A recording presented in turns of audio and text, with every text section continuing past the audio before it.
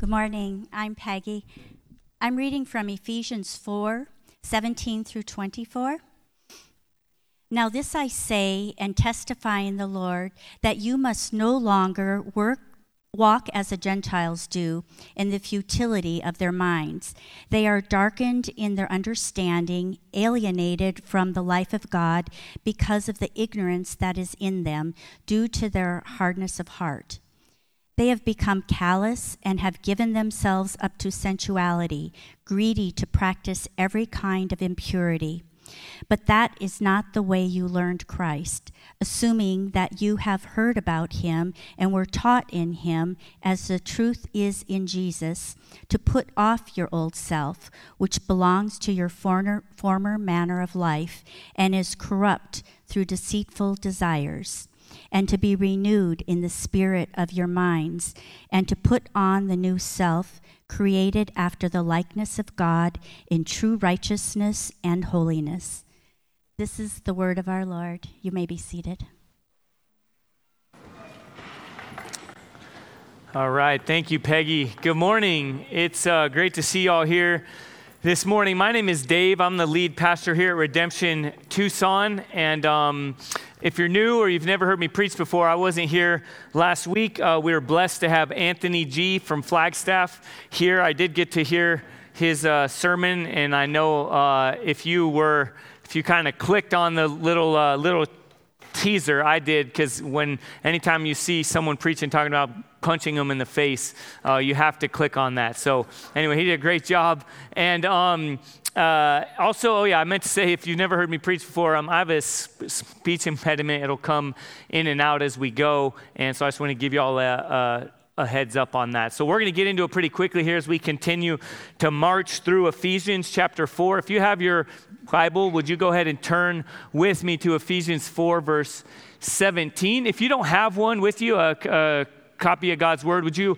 hold your hand up high and keep it up, and somebody will get you one, all right? We want to make sure everyone can follow along and see this is indeed God's Word.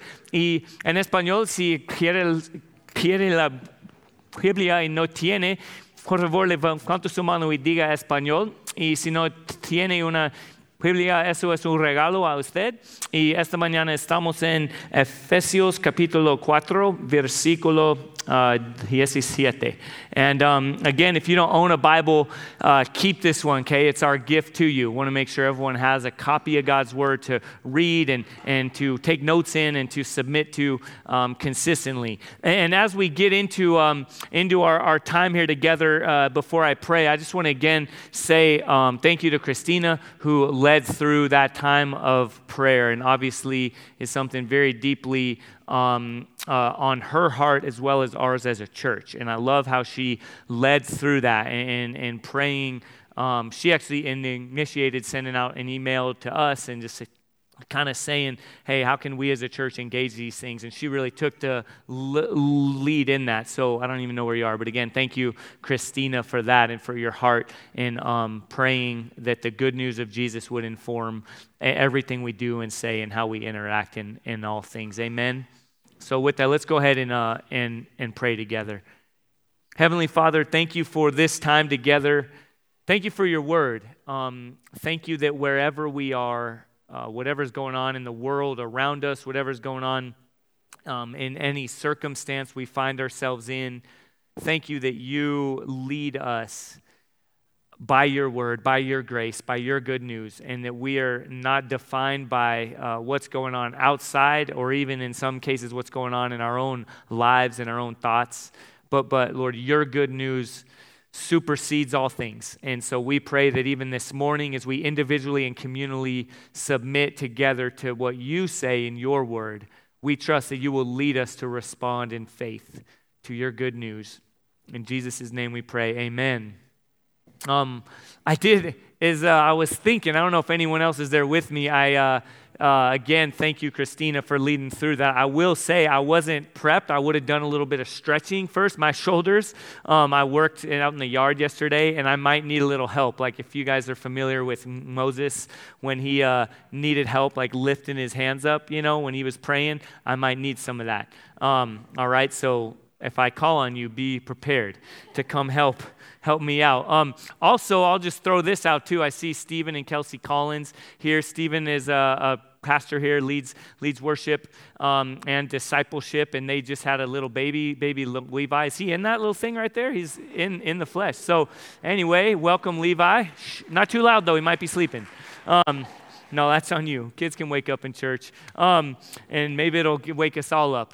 All right, so a reminder here, there's no real transition out of that. Anyway, we're excited for you guys.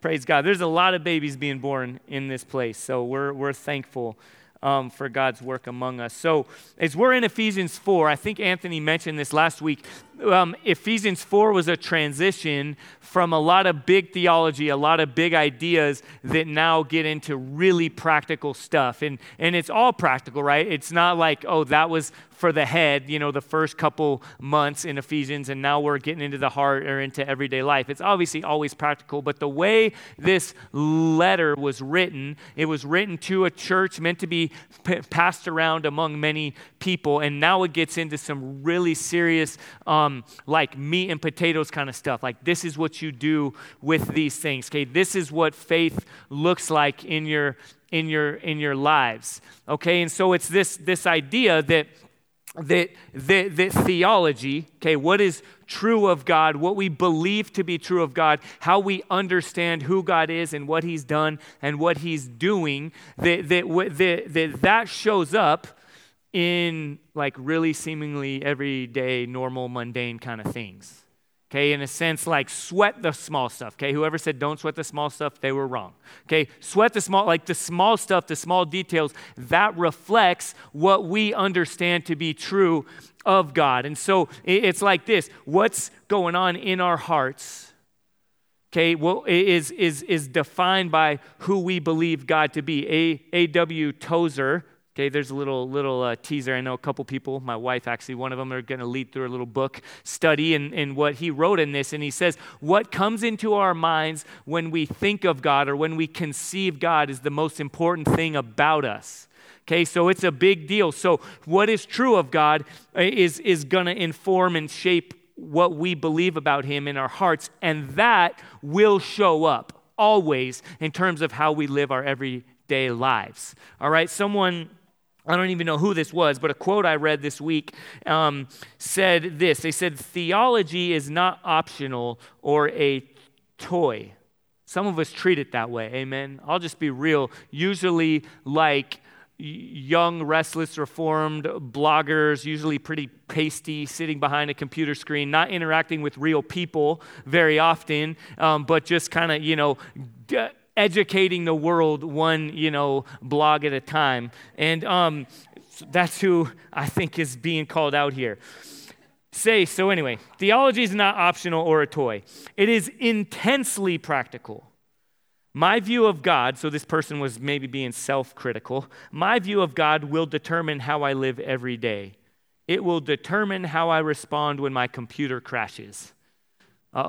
All right, or whatever your form of frustration is. I have a whole laundry list, and most of them showed up this week. True story. My wife, amen, can attest to that. My kids would probably even tell you more than I would want you to know. Okay, the frustrations that come up, what we believe of God will show up when the computer crashes, right? When what you're expecting in the mail doesn't come, what kind of bonus you were hoping to get, what happens when you're talking to a telemarketer, whatever it is, okay, what you do in those moments will reflect how we view God and who He is and how we understand Him to be. And so as we get into this time, this is what Paul's really doing. He's taking us into the small stuff. It's like a surgical dive into our hearts, okay? So as we prepare to get into Ephesians 4, think of it this way. We're like laid bare before the Lord, okay? Think of us right now as like laying on an operating table. And the great cardiologist, God, is doing work in our hearts, exposing what's really there. Because again, if we want to step up in the big moments, we've got to question, how do we live our daily lives in the seemingly small moments? I heard someone probably I don't know, 15 years ago. As you get older, you know, these things all kind of blur together. But a long time ago, this guy was talking to a group of men, young men, and was basically talking about manhood and what it means. And he talked about something similar to this, and I'll never forget this. It was right around the time, this might be uncomfortable to bring up here, but we don't usually let that deter us. He was talking about, you know, terrorism and what was going on in it was again about 15 years ago, and what we would do. And there was this thought of, you know, what would you do if you're on an airplane and something goes down, you know, and most, again, this was a group he was talking to, most of us would think like, I would step up, I'd take someone out, I would, you know, form tackle, whatever, you know. I've watched a lot of TV, so I know how to choke someone out. I've never done it, but, you know, that kind of idea. And he's kind of talking this, and then he stops and says, or what would you do if your family was in danger, right? Because again, many of us were like newly married or things like that. What would you do? And it's of course like, oh, I'd lay my life down, whatever. And he says, I wouldn't be so sure if when someone needs to answer the door, someone needs to take out the trash, someone needs to wrap their hands around the vacuum cleaner, you stay seated in your couch. Okay, or like young dads, if the baby's crying at 2 a.m. and you pretend like you are out, right? I've felt that. Here's some laughter. Come on, am I alone in this? All right, so the small stuff going on. What do we do in those moments? Again, we think, oh, I would do this, I would do that. Well, and what we see here and have continually seen is what goes on in our hearts and then flows out in our days, in our lives, in the seemingly small things is really going to lead to what we do in the seemingly big moments. So as we're talking about participating in God's mission, right? Jesus flexing his muscle to the entire world, seen and unseen, the demonic realm and all these things. He's saying, no, take a close look inside here. All right, and so with that, we pick up in verse 17 of chapter 4.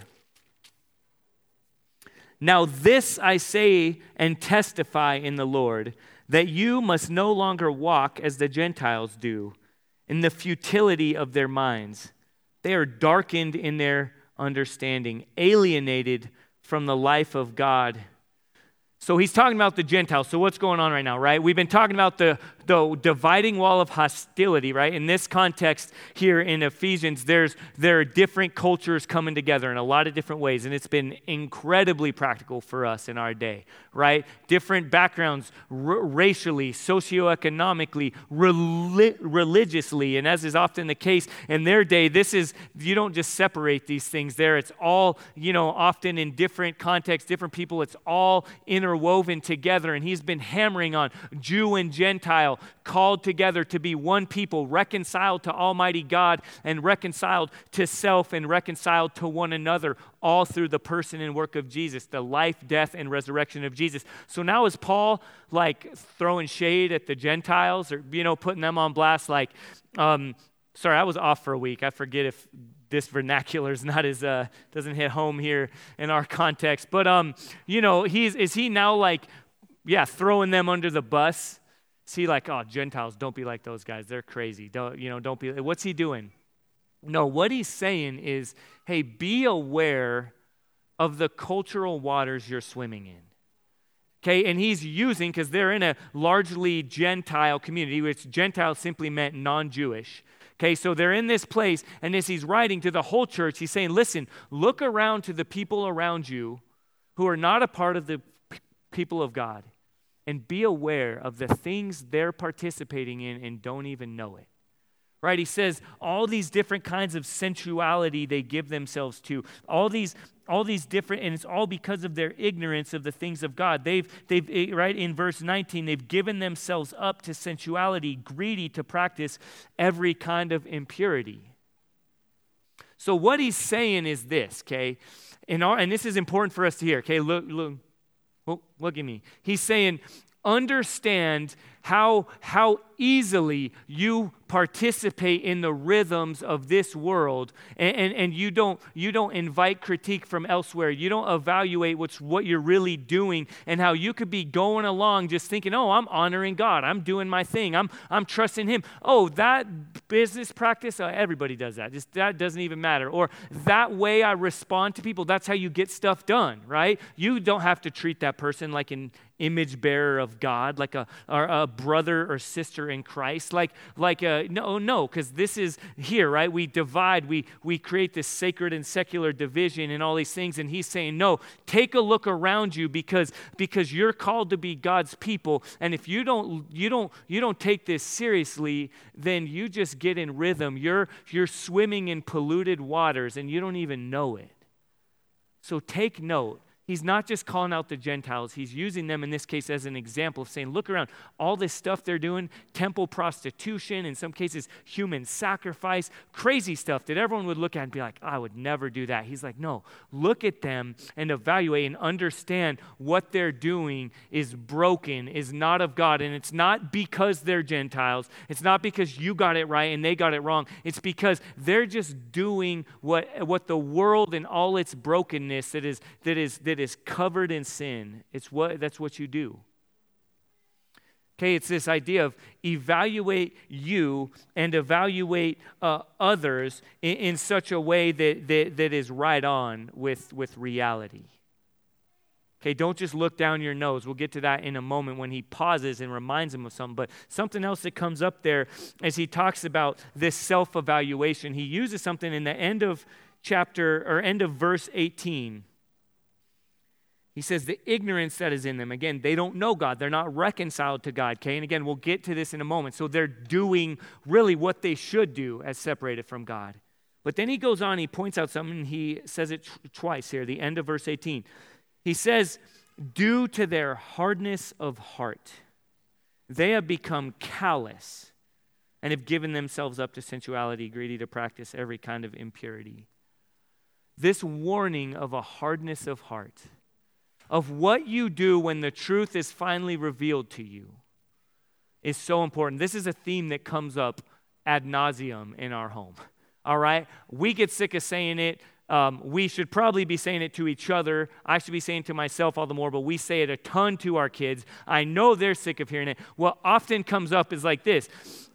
Something happens, there's an argument, there's a complaint. I didn't get what I think I deserve. I got what I don't think I don't deserve, whatever it might be. And then we, enter in, talk about it here. And then often what ends up happening is the bigger conversation is not where we started, it's the response to our correction.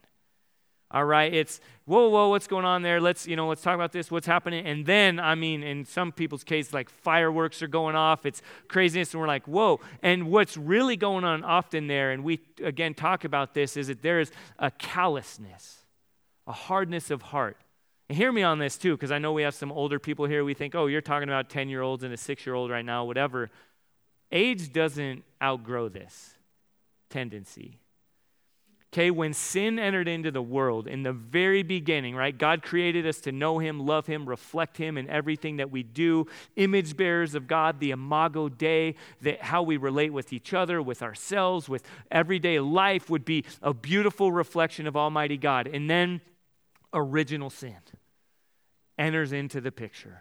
No, thanks, God. I know what's best. Not your way, but my way, right? Turning away, Adam and Eve, the sin, you hopefully know the story, but essentially they chose again not God. That's what sin could be captured in a nutshell. It's far-reaching, and it permeates every human heart. There's this callousness, this hardness there, apart from God's intervention, and saying, no, thanks, God. And what happened right away? God calls him out. Wow, did you eat of the fruit that I told you not to eat? Well, the woman that you gave me, so there's a double blaming here. We'll get into this in chapter 5, by the way, when we start talking about men and roles and relationship and all this stuff. And he comes right after this tendency to blame, to shift blame. Well, God, the woman, right, her fault. And then he blames God. That you gave me, BTW, I'm out, like I'm good, my hands are clean. There's not this this, like we experience every week here when we walk through our liturgy of an important rhythm of confession and assurance of grace. Assurance of grace doesn't come without this understanding of what God's grace is saving us and rescuing us from. It's this recognition of our brokenness, of our sin. It's get this image in our heads. It's like a pickaxe breaking into the hardness of our hearts that finally then reveal our desperate need for the good news of Jesus. So let me ask you, how do you respond when you receive truth in love? Again, I know in the sermon last week, Anthony talked about that. He talked about truth and grace in love. Okay, you receive truth. Someone calls you out. It might be something that you didn't know you were doing. It might be an insensitivity. It might be an aspect of racism. It might be an unteachable heart. It might be something there that someone calls you out on. Sometimes a big deal, sometimes not as big of a deal. But how do you respond in that moment? I know for me, it's often a struggle. I want to save face. I want to keep my heart hardened in order to look better, in order to justify myself. I don't want to receive correction. My 10-year-old, one of my 10-year-olds just this week called me out, and it was humbling and embarrassing in some ways and difficult. And it was a long conversation, and thankfully I'm preaching through this so the Holy Spirit didn't have to yell as loudly as he usually does to break through to myself. And it's just like, hey, this is a moment here. Are you going to harden your heart? Are you going to justify? Or are you going to understand the hardness of your heart that I'm breaking into right now? And then Paul pauses. All right, so as we're doing this evaluation, we're talking, okay, we're looking in a good way now. We're looking at ourselves, we're evaluating, we're laying bare before God. We're talking about growing as his people. And then he pauses, right? He's like, okay, time out. In verse 20, he says, but that is not the way you learned Christ, assuming that you have heard about him and were taught in him, as the truth is in Jesus. He pauses for a moment, okay? So in that first section that we walked through, verses 17 through 19, he's going really practical, right? This is how you live the Christian life. This is how you do these things, okay? Don't be like that. Don't be unaware of the polluted waters that you're walking in, okay? Live this way. And then in the next section here, he'll get into it again in verses 22 through 24. He'll get into really practical stuff again. But right now, verse 20 and 21, okay, you even look at it in your Bibles, it's as though he pauses, he shifts. He's like talking here, and then he does a little move, and it's like, oh, but only through authentic, real faith in Jesus. Because otherwise, it's like painting a house that has been condemned. All right, it's like painting a house, slapping a coat of paint on, putting on wood floors where there is mold infested in the walls. All right, my wife and I got to go to Hurricane Katrina relief in New Orleans a long time ago, and I've never experienced. We had to wear these masks and all goggles and all these things, and it was nuts. And I've got this image in my mind of, like, what would it have looked like if we showed up? We're like, oh, we just need to slap some paint on this stuff. It's good. Right? Yeah, move back in. It's fine. That's what we're doing here if we're talking about self-helpism. Okay, if we think that 5 easy steps to improve your life, do these things, check off this box, and you'll just be a good, fine Christian walking along. God will be really happy with you, and it'll all be good. Just do these things. He's pausing and saying, that's ridiculous. Okay, if it's outside of a transformed heart. Okay, it's that real life, new life comes by grace alone, as Christina talked about, undeserved favor. Nothing you can do to earn it. By grace alone, through faith alone, in Jesus Christ alone. Faith is a transfer of trust. Faith is not something I can do, not strong arm it, not pull myself up by my bootstraps, not have, read the Bible in a year, do all these things, some really good things, come to church every Sunday, whatever, all these really good things. No. By God's grace, his undeserved favor, through a transfer of trust. God, I've gotten myself into an incredibly broken place right now. We corporately as your people, like Isaiah and Elijah the prophet do, this calling out, we are an unclean people. We desperately need your help, this transfer of trust. Okay, and then in Jesus Christ alone, okay, we'll get there more. I want to get back to the faith alone for a second.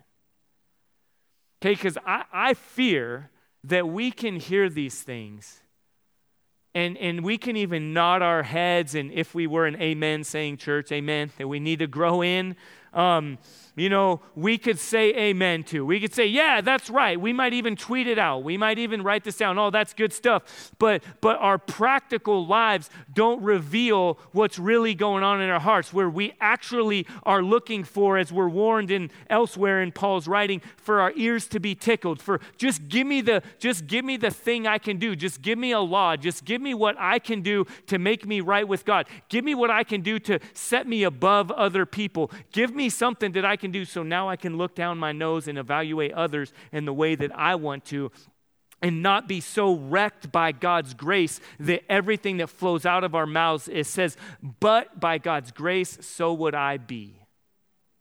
Amen?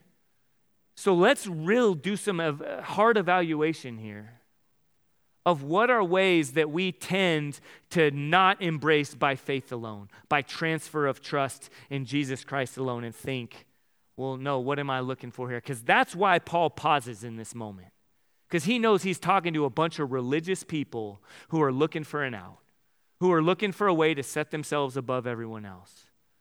In Jesus Christ alone, by grace alone, through faith alone, in Jesus Christ alone. That's why he says, he says, assuming that you heard about him. That's what most of our translations, that's even what's up on the screen there in the verse is. But it's actually, and this is very important, the Greek is actually very emphatic here, that Paul is not saying you heard about Christ, but you heard Christ. You heard his call on your life. You heard Jesus wooing you to himself, like a little wobbly baby taking his or her first steps, and a father saying, come here, come this way. This is where I am. Just take that step, come here. That we get that image of Jesus himself making his call to us, like we've heard his voice. You hear in James, okay, this idea of belief in just being an intellectual assent. And in James, we see this call out of saying, whoa, you believe in Jesus? Oh, okay, good. Well, yeah, so do the demons, and they tremble.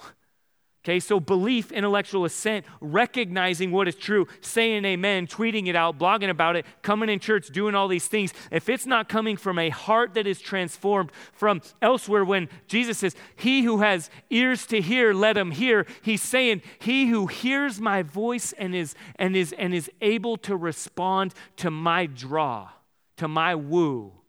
Okay, come and know me. Come and have intimacy with me.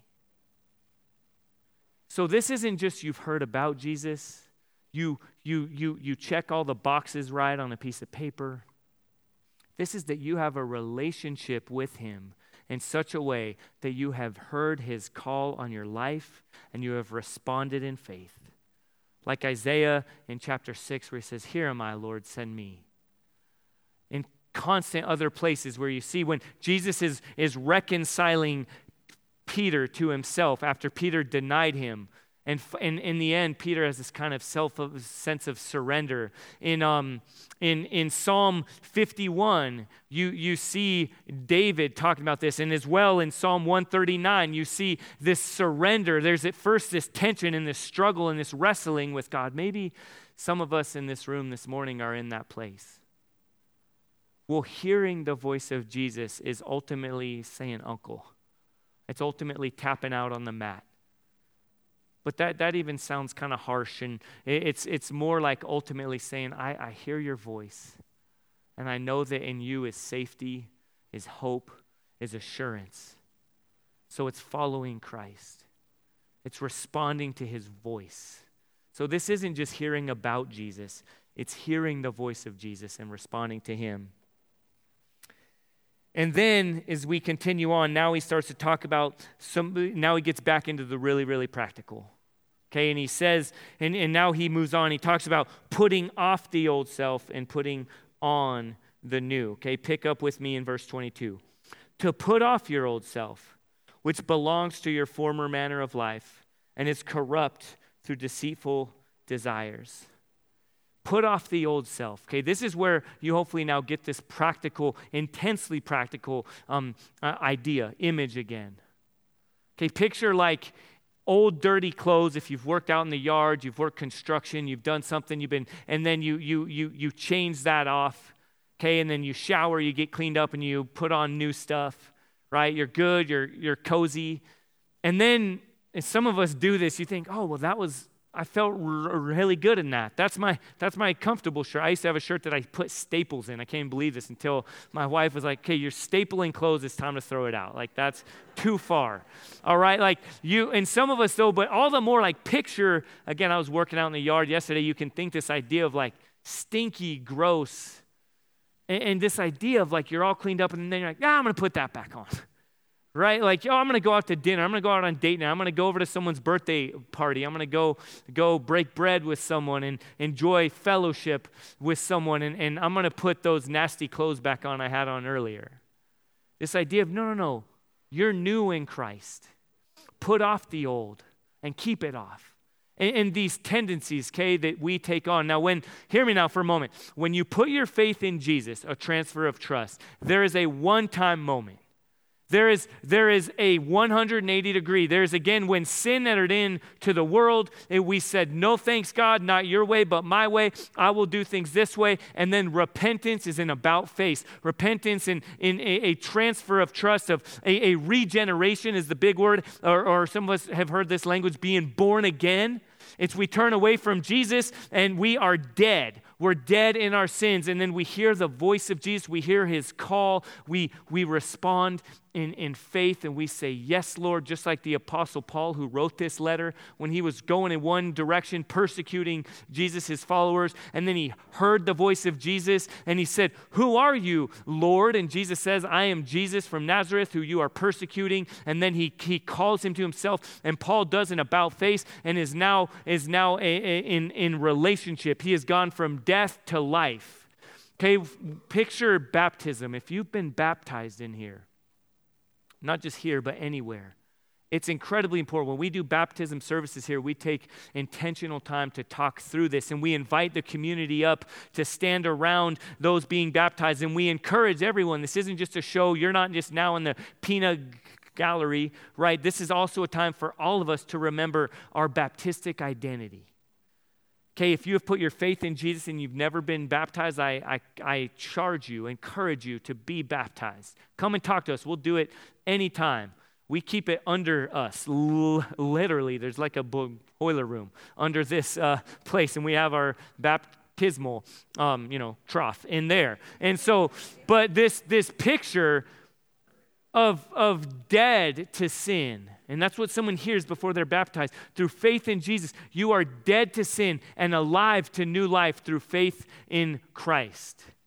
Okay, put off the old self. That is dead. That's the dead man. That's the dead person. Okay, put that off. What kind of practices for those here who have put their faith in Jesus,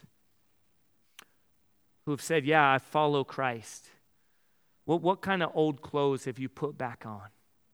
What kind of old habits? I know a couple I got to talk to this morning, a couple kids that were at camp this week, or a couple weeks ago, had this incredible time. And I know in my own life, there was often times where I'm like, why do I do, like Paul, why do I do the stuff I don't want to do? Why don't I do the stuff I do want to do? I'm going to get it better. I'm going to change it. I'm going to go. And then we find ourselves, we just put that old cloak back on, right? We put those old boots back. We put the old nasty, stinky socks back on.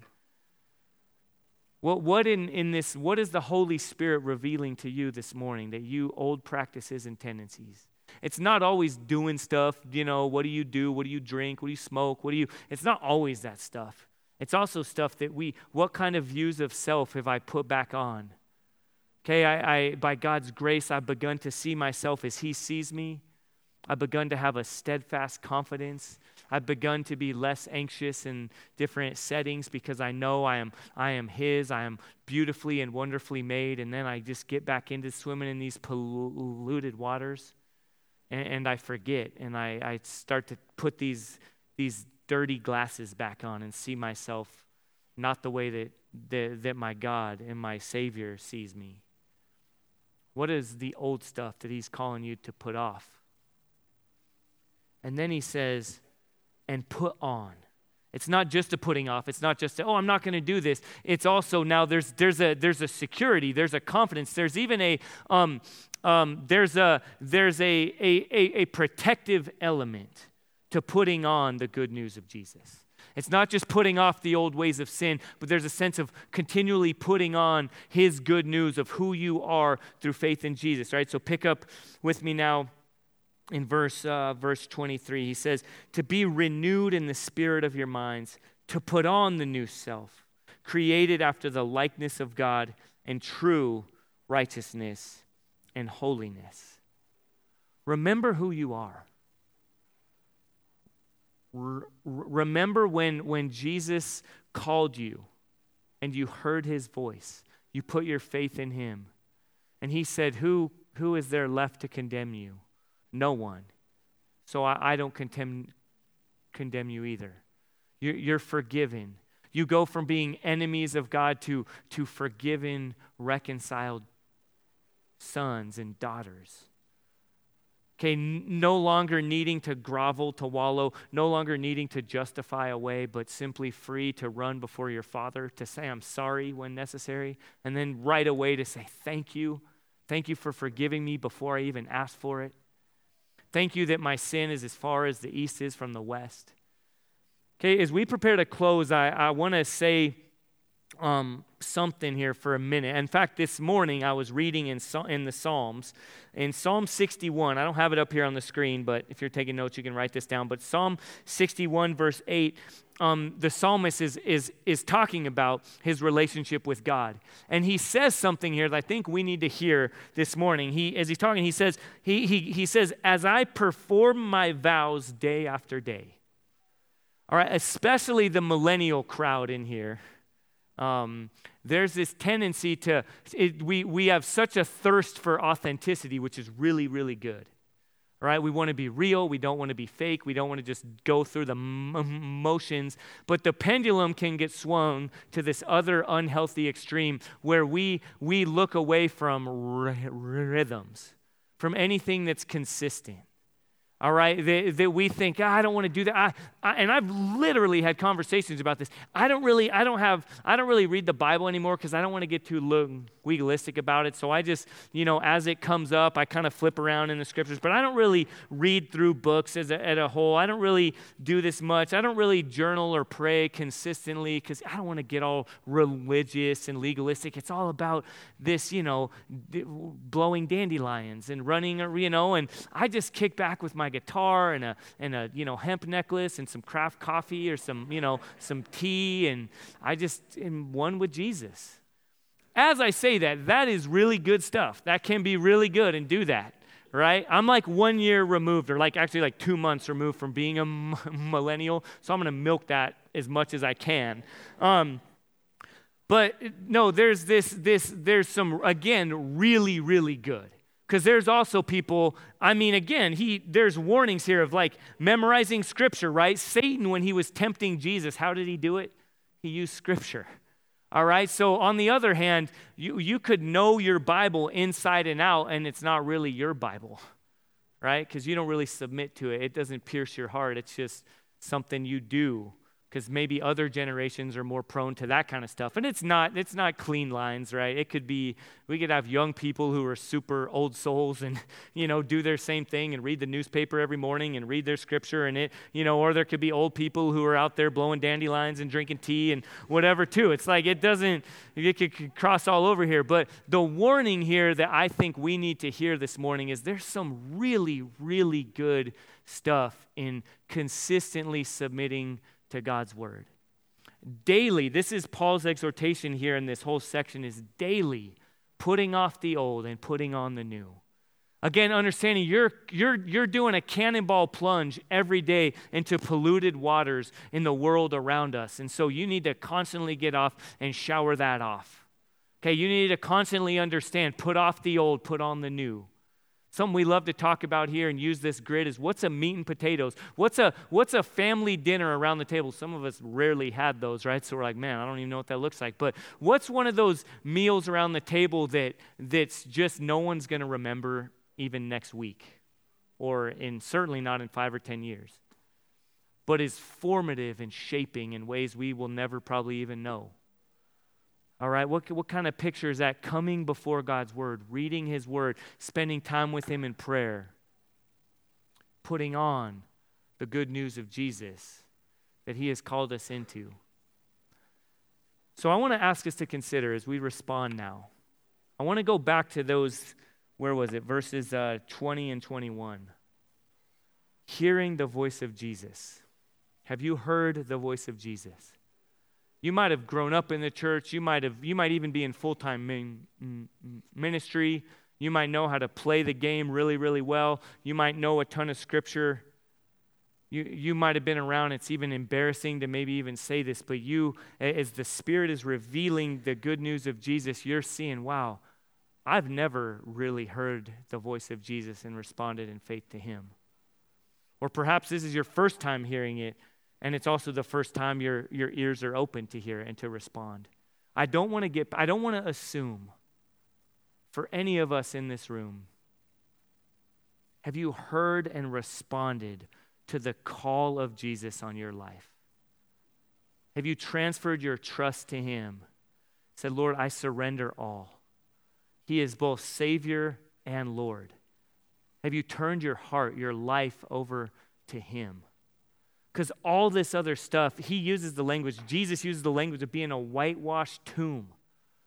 I don't know why I tried to create my own illustration with the house in New Orleans. Jesus said it better, right? A whitewashed tomb, a decaying, stinking, dead corpse, and you're just trying to paint the outside. If that's you, as I close in a moment, simply follow his lead. Respond to him by saying, I surrender all to you. Create life where there's currently death. Turn my heart of stone into a heart of flesh. And then for all of us in here this morning, as we respond, again, individually and as a community, as we come forward and take communion, let us consider, what does it look like, very practically, to put off the old and to put on the new, the good news of Jesus, as we have been reconciled individually and communally to him and to each other in order to live out his good news as a display of his glory in the world around us. Amen? Let's pray together and respond. Again, Heavenly Father, thank you for our time together in your word. I pray that you will lead us appropriately to respond. Lord, I don't need to manipulate this. I know and am incredibly grateful for the fact that your Spirit is at work. God, that no one can plug their ears enough to drown you out. Lord, I pray that you are calling individuals to faith in you. Lord, I trust and know, even as you're doing in my own heart and life, that you are convicting us where we need to be convicted. You are encouraging us where we need to be encouraged. As we again put off the old and put on the new and daily live out the good news of Jesus. In his name we pray. Amen.